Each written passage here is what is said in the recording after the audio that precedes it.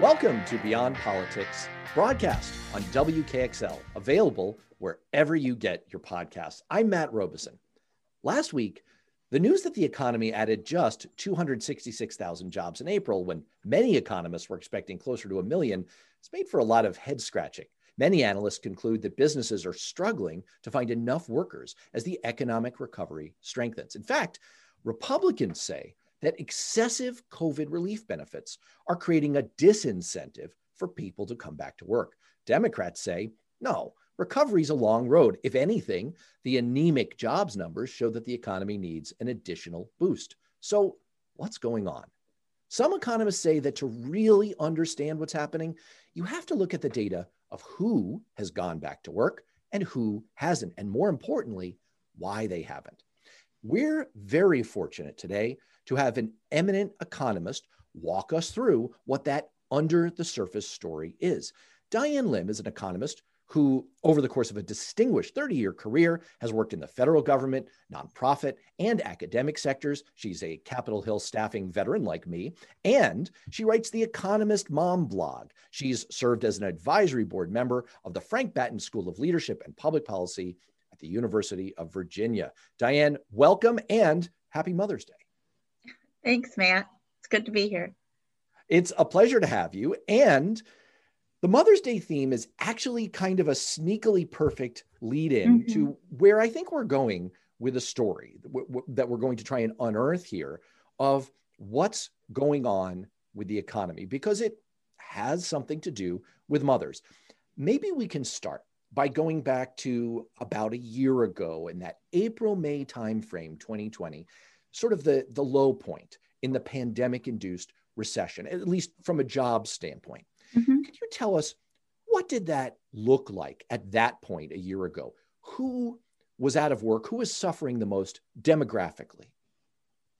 All right. Well, in the spring of 2020, if you think back to when things first started shutting down because of the pandemic, it was mid-March that people were told, don't come to the office, right?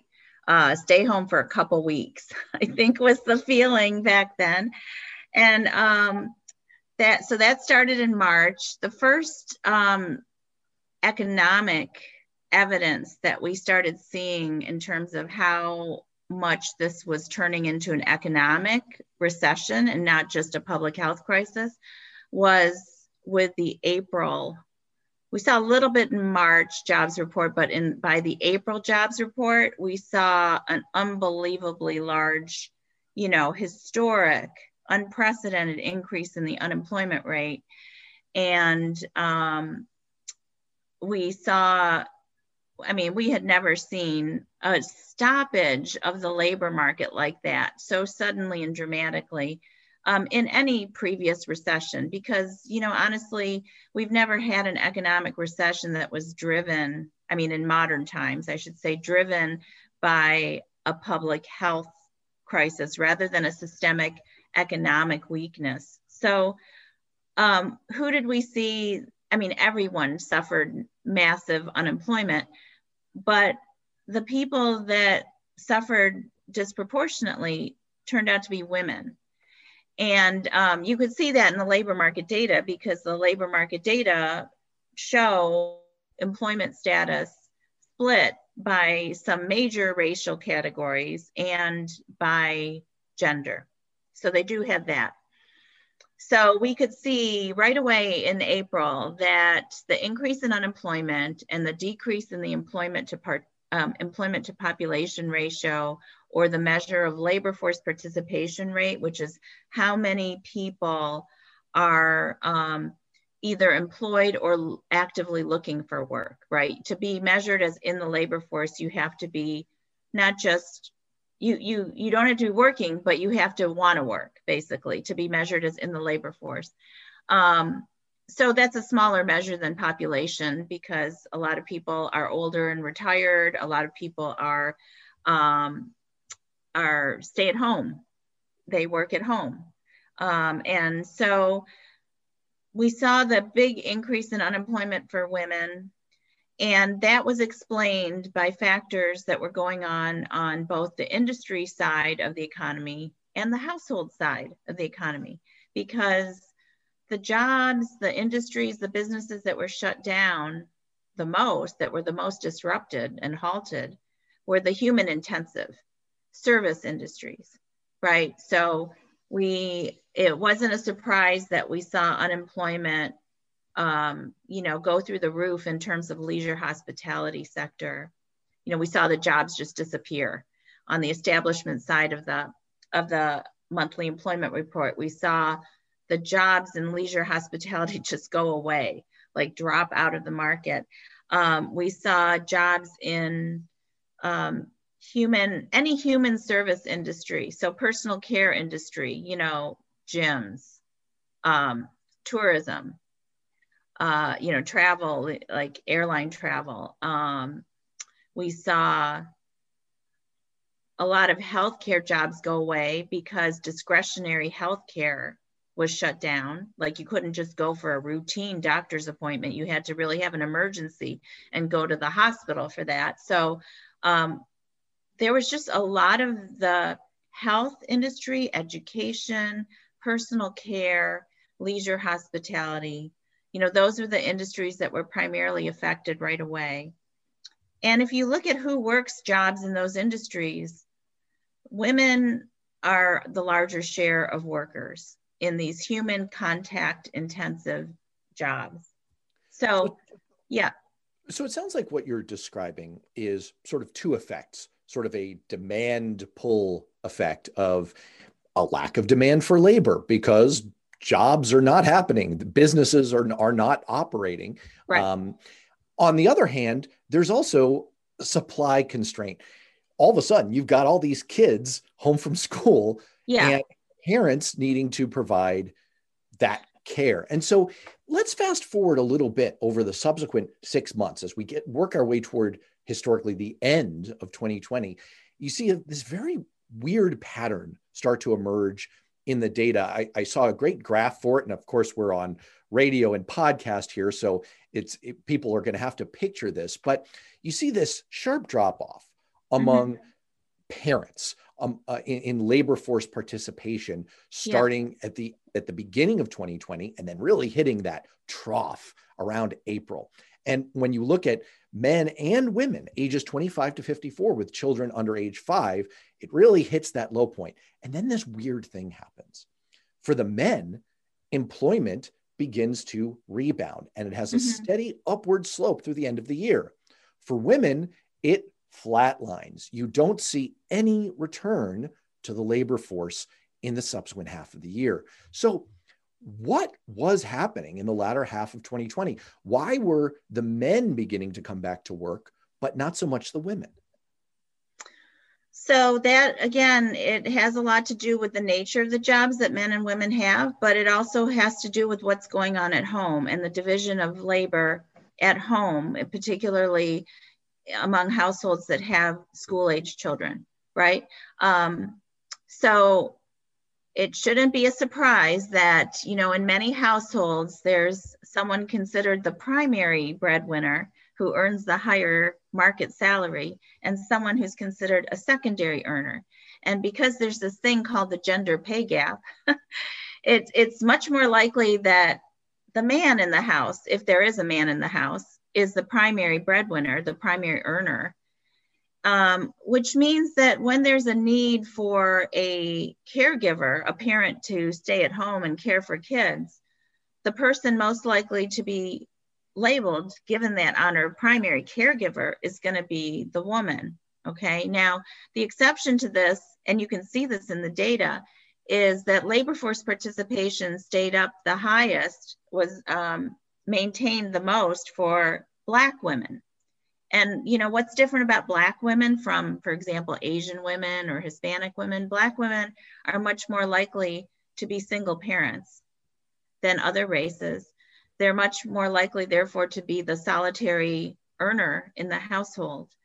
And so even if those Black women had children that were home from school, they really, a lot of them didn't have a choice but to keep going with their market paid work, keep going with their jobs. So we saw, I think, that we saw some recovery from the trough, as you described, that happened in April, May.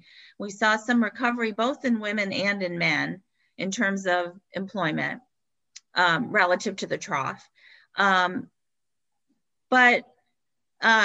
eventually, when we got to late in 2020 or early in 2021, female unemployment actually fell back below overall male unemployment again. Okay, that's where we started before the pandemic. Female unemployment was lower than male unemployment.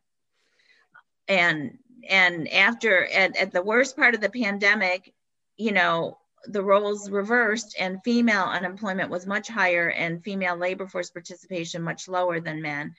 And that's why a lot of people were calling it the she session, is because it was the she session. It doesn't really roll off the tongue, I'll admit. No, but it's like you have to say recession, not recession. So if you think about it as recession, then it's she session, kind of makes more sense. But anyway, it was a term coined by, I think it was made up by Nicole Mason of the Institute for Women's Policy Research. I haven't heard anyone contradict me in that, giving Nicole credit for that term, but it was an appropriate name because whether you looked on it, I mean, you could look at it just from a sheer numbers standpoint and what happened to the unemployment rate for women versus men, and that was a good label.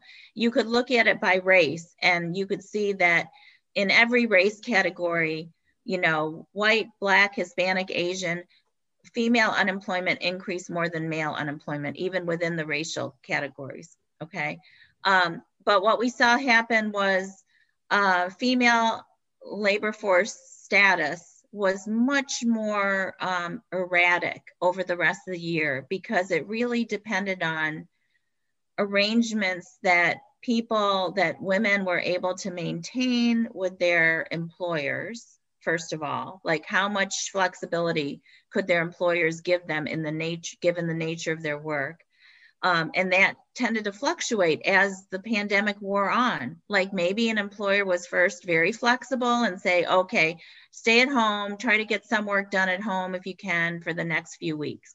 And then as it went on, employers get less patient with their employees that have kids that they're caring for at home. And it becomes harder for a working mom or a working dad who's got their kids around them at home to stay as engaged in their work, even if it's a job that you can do remotely, even if you're lucky enough to have that kind of job. So I think as the pandemic wore on, both the arrangements with employers and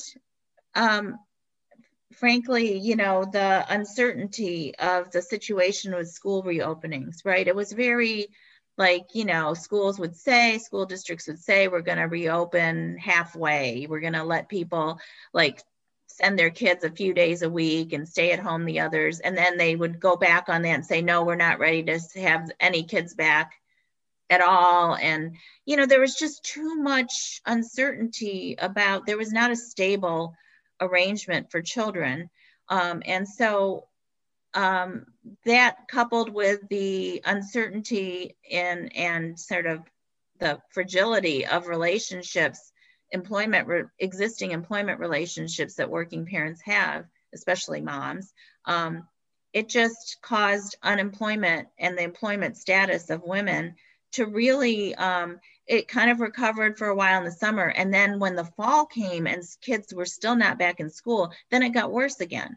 So it was a little bit of a roller coaster ride for working mothers because of uncertainty at the workplace with their job status and uncertainty about where the kids were going to be. So that actually brings us pretty well to the situation we find ourselves in now in the spring of 2021, because as you say, if you look at it from the standpoint of the unemployment rate, there's been some recovery that goes across the sexes. On the other hand, when you look at labor force participation, which, as you said earlier, is a measure of you have to want to be working, you still find a gap. This is something you wrote about for CNN, that this is sort of the $1 million question for policy right now, or rather the 2 million women professionals question. Yeah. Because that's the number of women professionals that we're missing right now in terms of labor force participation. So the big question is, why? Why have we not brought them back into the workforce? So you write the Economist Mom blog, and I want to pick up on something that you wrote recently to try to get to the answer to that question. Mm-hmm. You wrote that economists don't know the income and price elasticities that would tell us what kind of policies would draw more of the people who currently don't work in the market economy into the economy and into GDP. So first, let's just get wonky for 30 seconds here. Okay. This is the nerd corner on Beyond Politics. Let's talk about elasticities. Now, it's an old joke among economists. Economists tell horrible jokes, by the way, so this is not going to be funny. If you're a student right now and you're taking econ, this is for you. So let's say your economist professor asks you a question and you're stumped. You don't know the answer. Your best move is to blurt out, well, it all depends on the relative elasticities. Now, I assure you, that's really funny for economists. For normal humans, that's not funny at all. Can you just define what we're talking about here for a second? What are elasticities in economics? Elasticities, okay. Elasticities are the responses, how people respond to changes in prices or income levels. Right? Because we talk about income elasticities or price elasticities. And when an economist wants to figure out how a policy will affect the economy or economic behavior, it's often a theory, right? That if you lower a price, the demand for that good or service will go up. But the question, so that's a theoretical relationship, lower price, increased quantity demanded. That's called the law of demand. But how much will quantity demanded go up depends on the elasticity. It's how responsive, how sensitive are people, or right. So how much can they respond to a change in price? So people will joke sometimes like, I wouldn't do that job for $1 million. What you're saying in wonky economics terms is, I am inelastic. I am not very responsive. You could pay me any amount of money and I will not become a roadkill removal technician. On the other hand, there are some things where it's like, you pay me another $1 an hour. All right, now I'm interested. So this kind of gets to this $1 million, 2 million women professionals question, which is, we talked before, and this is something you hit on really intelligently. I urge people to check out the Economist blog, the Economist Mom blog, because it's not very wonky. It's actually very relatable, very understandable. So you talk about, let's talk about the Republican argument here. Their argument is that we have sort of this demand pull problem, right? And it comes down to this elasticities issue. So what they're saying is, look, we're giving out super generous government benefits here for people who have been displaced by COVID from employment. And so they have kind of an income elasticity problem. And the solution is, well, if the trade-off for you is you can make a lot of money on unemployment at home, or even less money, or about the same amount by going to work, you're going to choose the unemployment benefits. So what we'll do is we'll take away the unemployment benefits, then you have no choice, and therefore you'll go back to work. Problem solved. Now, I'm not saying that that's necessarily totally wrong in terms of people's incentives, but in your blog, you point to a whole different explanatory structure here, which has much more to do with the supply side, which with the ability from the get-go to want to participate in the labor force. So what does that look like? What is that argument about what's inhibiting people from going back to work? Well, it's that they're making a choice that it's worth more to them to stay at home and do whatever they do at home than to take whatever their options are in terms of market work. And that choice isn't necessarily just a function of how much could they make in the market,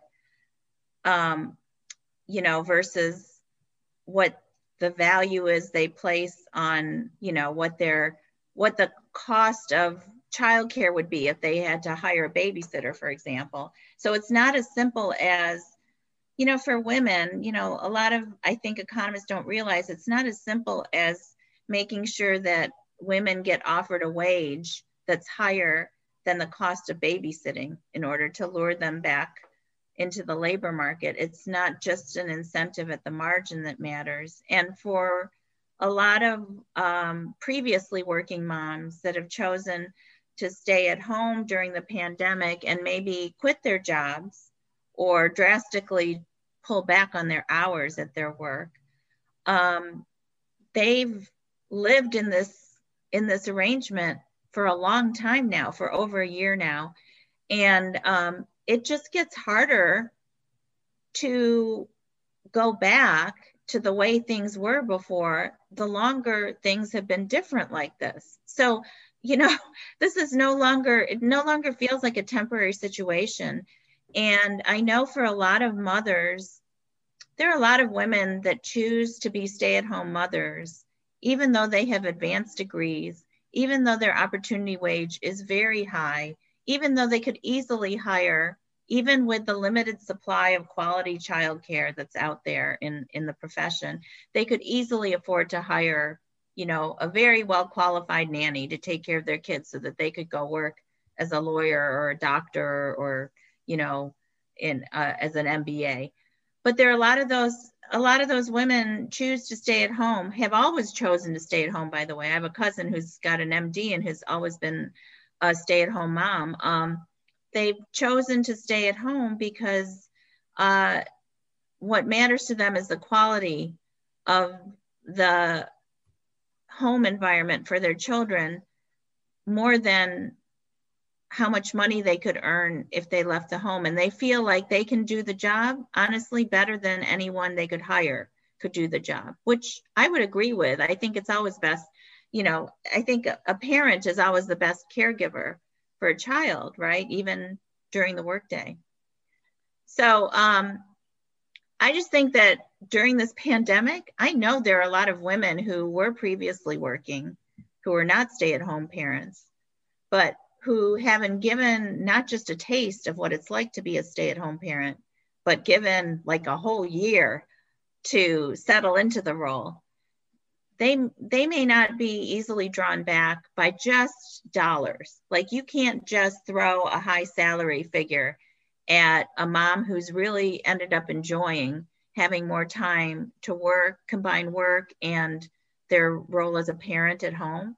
You can't just throw a high wage at them and expect them to go back.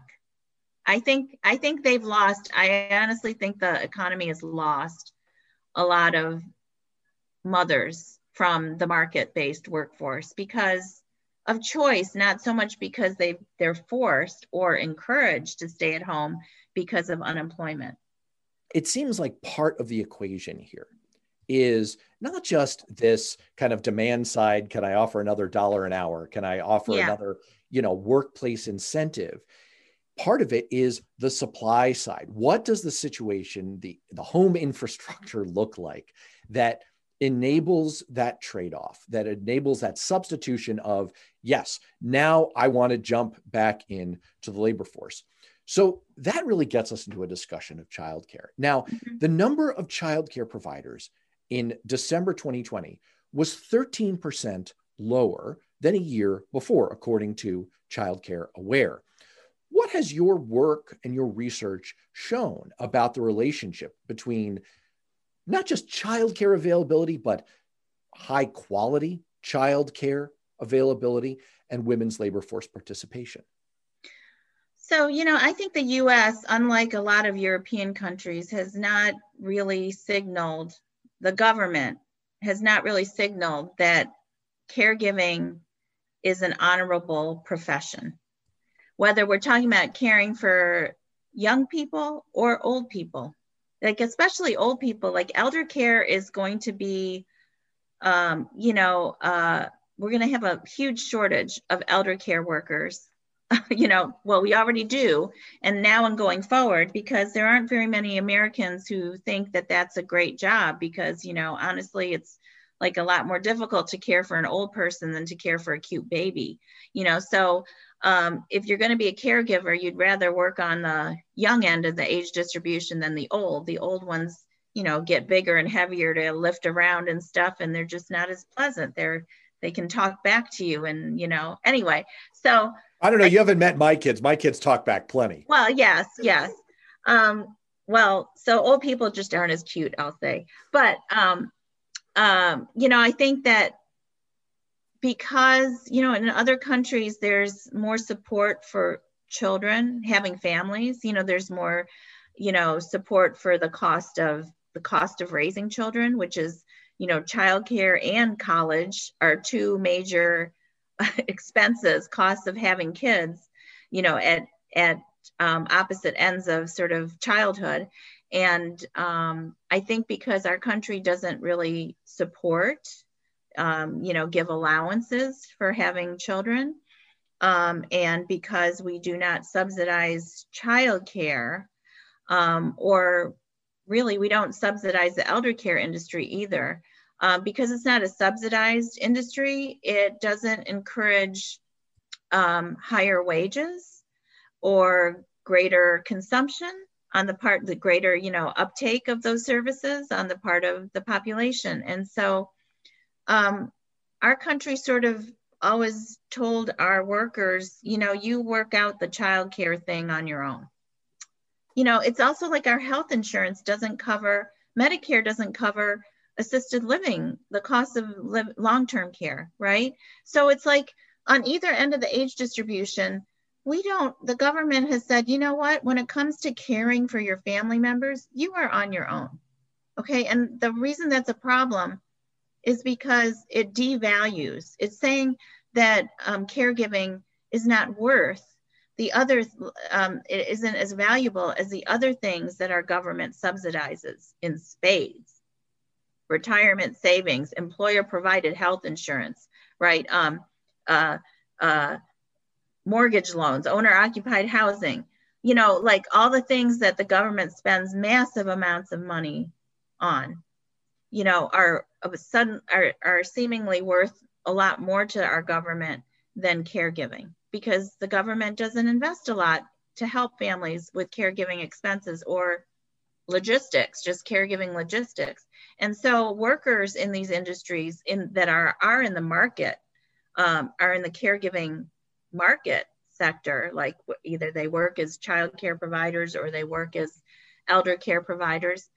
They're so badly paid in our country, they're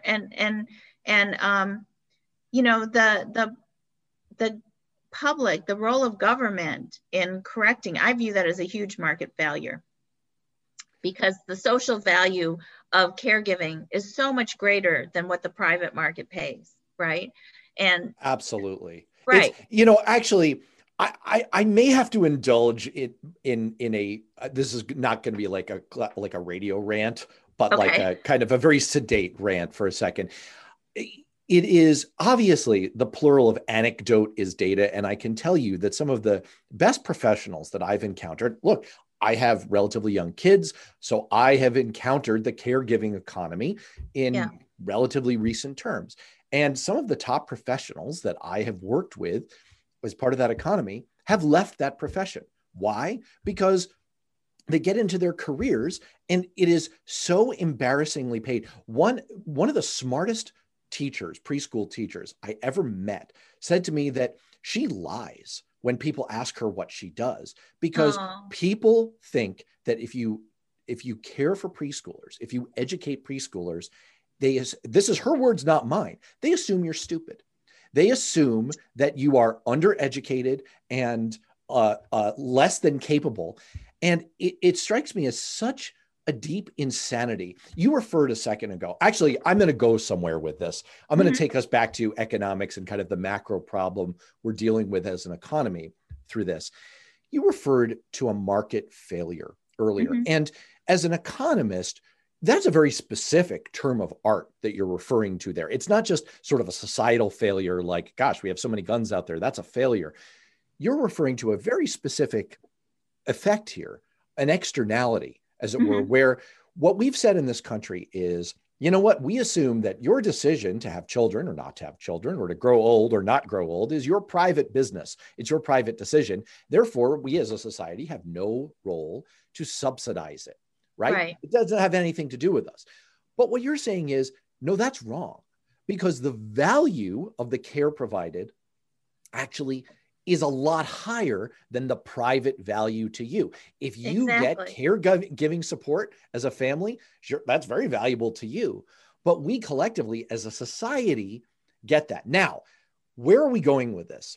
You wrote recently about President Biden's American Jobs Plan, which is essentially the infrastructure bill, and the American Families Plan, which is the caregiving bill. You had some pluses and minuses as part of your take on it. Mm-hmm.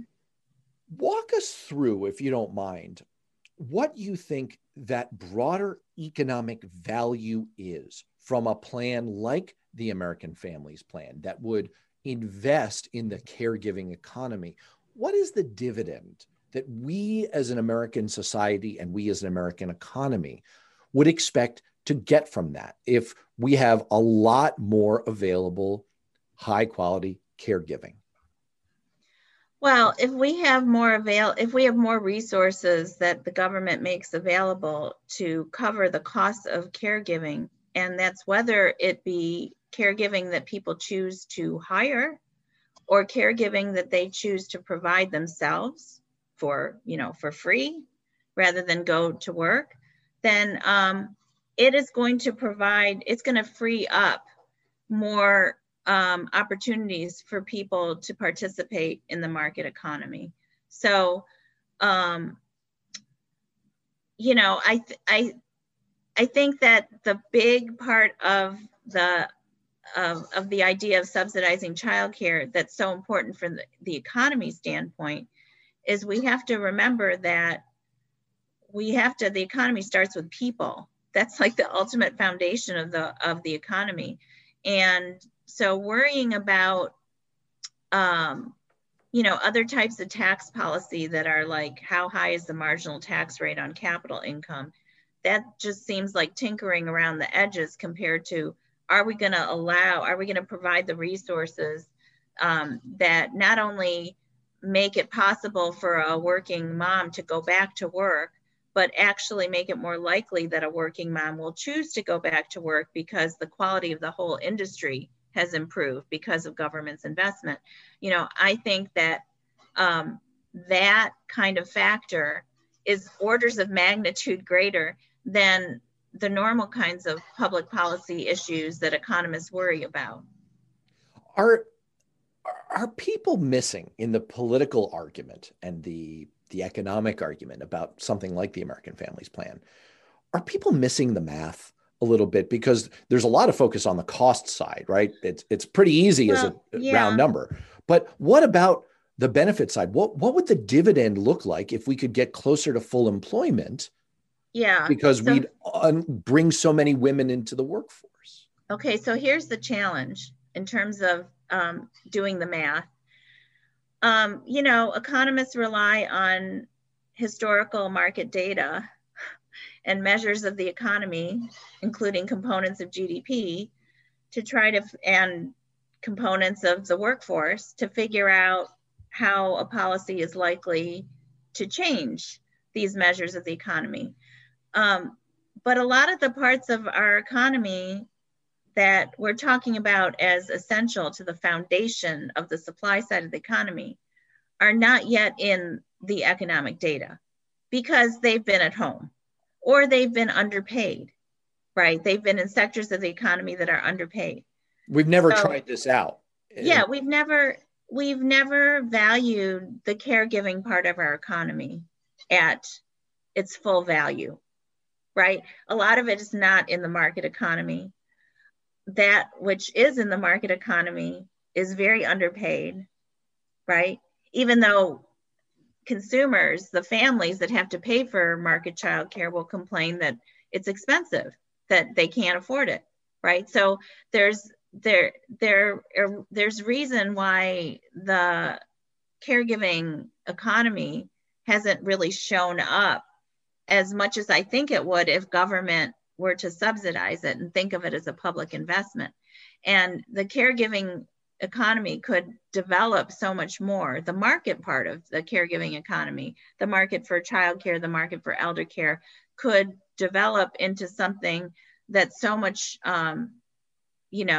deeper, so much deeper of a market, higher quality of a market that people want to work in and not just consume in. But we don't see it now because we've never been there. Our government has never invested in the caregiving part of our economy. So this is a challenge into getting economists and policy advisors and the policymakers to understand that this is potentially huge for longer term growth in our economy, medium and to longer term, not for immediate demand side stimulus effects of policy on the economy, but for the real, working on growing the supply side of the economy. This is really important, but we don't see it in the data. We don't include it in our economic models because it's not in the data. We don't have anything that we can use to estimate elasticities, okay, in the data. So we could only maybe learn from the experience of other countries that have invested more in families and childcare and preschool and college. We could probably glean evidence about how much of a difference that makes for example, female labor force participation, right? But we don't have US historical data that has run this experiment and has shown, that we have empirical evidence on it. And of course, Americans are different. Americans are different from people in other countries. Culturally, families tend to be more independent. There aren't as many intergenerational families. So it's hard to translate some of the results that you might see from policy changes in other countries to the US because of the US being, we got here for a reason, that we were told that, you got to figure out the caregiving stuff on your own. We got here for a reason. Maybe a lot of Americans don't want government involved in their caregiving business, in their home family life business, right? So I just think that economists, I think this is an issue that needs a lot more study. I wish that there were economists and other social scientists could be gathering more information about what matters to women and men in terms of what makes them take a job, what makes them want to go to work versus stay at home. Like what is going on in their home life? What is going on with their demands for their time at home versus the opportunities for them in the marketplace? And why do they make the decision to do what they're doing, which in a lot of cases cannot be explained by economic theory. Like you cannot explain why a woman wouldn't be working as a high wage lawyer, rather than staying at home and homeschooling her kids. It just doesn't make economic sense in a normal economic model. And so we don't understand enough about how real people, especially mothers, make decisions. So it's hard to talk about what a radical, bold new policy agenda could mean for the level of economic output in our society, because we've never done it before. That it just spurs so many thoughts for me. It certainly sounds to me, just to read that back for a second, that from the standpoint of an economist, there's every reason to believe. Look, what leads to macroeconomic growth? Your labor, your supply of labor, your supply of capital, the marginal productivity of each of those, pools of components of your economy, and scientific and technical advance. So anything that you can do to make your labor force grow, and by the way, more productive, because let's not kid ourselves, women's educational attainment is now statistically higher. It is. So more women in the workforce, more educated workers in America, probably going to have an outsized bang for your buck in terms of the American economy. But what you're saying is we just don't have, because we've never done that here in America, we just don't, from an economist's standpoint, have enough reliable data to be able to say how big that effect would be. It would probably be substantial. We'd probably get a massive payoff by building up the caregiving economy in terms of women's labor force participation. It's just awfully hard to say how much that is. Let me kind of bring this full circle to your own personal experience. You're an economist. You're also a mom. You're a woman. Yeah. And one of my mentors in economics when I was an undergrad, I mean, this is going way, way back, was another female economist who focused a great deal on women's labor force participation and childcare. But I get the sense that there are not enough of you. And that maybe one of the reasons that we have a little bit of a lack of data in this regard is there aren't enough economists focusing on these questions. Is that your perception as well? And do you think that's changing? Well, our profession has been having a hard time attracting women into our profession. And that's because still the most famous economists, the economists that have the lead roles, tend to be white male economists. I mean, our profession is kind of embarrassingly not diverse, embarrassingly dominated by white men. I mean, you have to remember Adam Smith is the so-called father of economics. And Adam Smith, there's a wonderful book written by Katrine Marcel called Who Cooked Adam Smith's Dinner? And you should read it sometime. It's just really entertaining, but it's very factual. There's a lot of actual history in there. And do you know that the answer to the question is Adam Smith's mother cooked his dinner, because Adam Smith never married and never had children. And basically took his mother's care of himself for granted, right? Mom was always going to take care of him. And then when mom died, it turned out Adam Smith brought in a female cousin of his to take care of him the rest of his life. I mean, really pathetic. But anyway, this is the man who came up with the invisible hand and how great the marketplace works. Yeah, I mean, it does strike me. And look, my economics training personally is a little stale at this point. It was an undergrad and my master's degree. But you're right. Most of the economists that I studied were men, white men at that. And I just wonder to what degree we are really missing the boat by a lack of diversity, perspectives, and an understanding of a not very hidden side of what makes our economic world go round. It's certainly not hidden to all of the working families and especially working mothers out there who experience it every day. Well, Diane Lim, thank you very much for walking us through this. It's a really fascinating question. Like I said, it's sort of the $1 million, $2 trillion question facing our economy and our society right now. So keep up the great work. I hope everyone will check out the Economist Mom blog. Thanks, Matt. It's great to be here.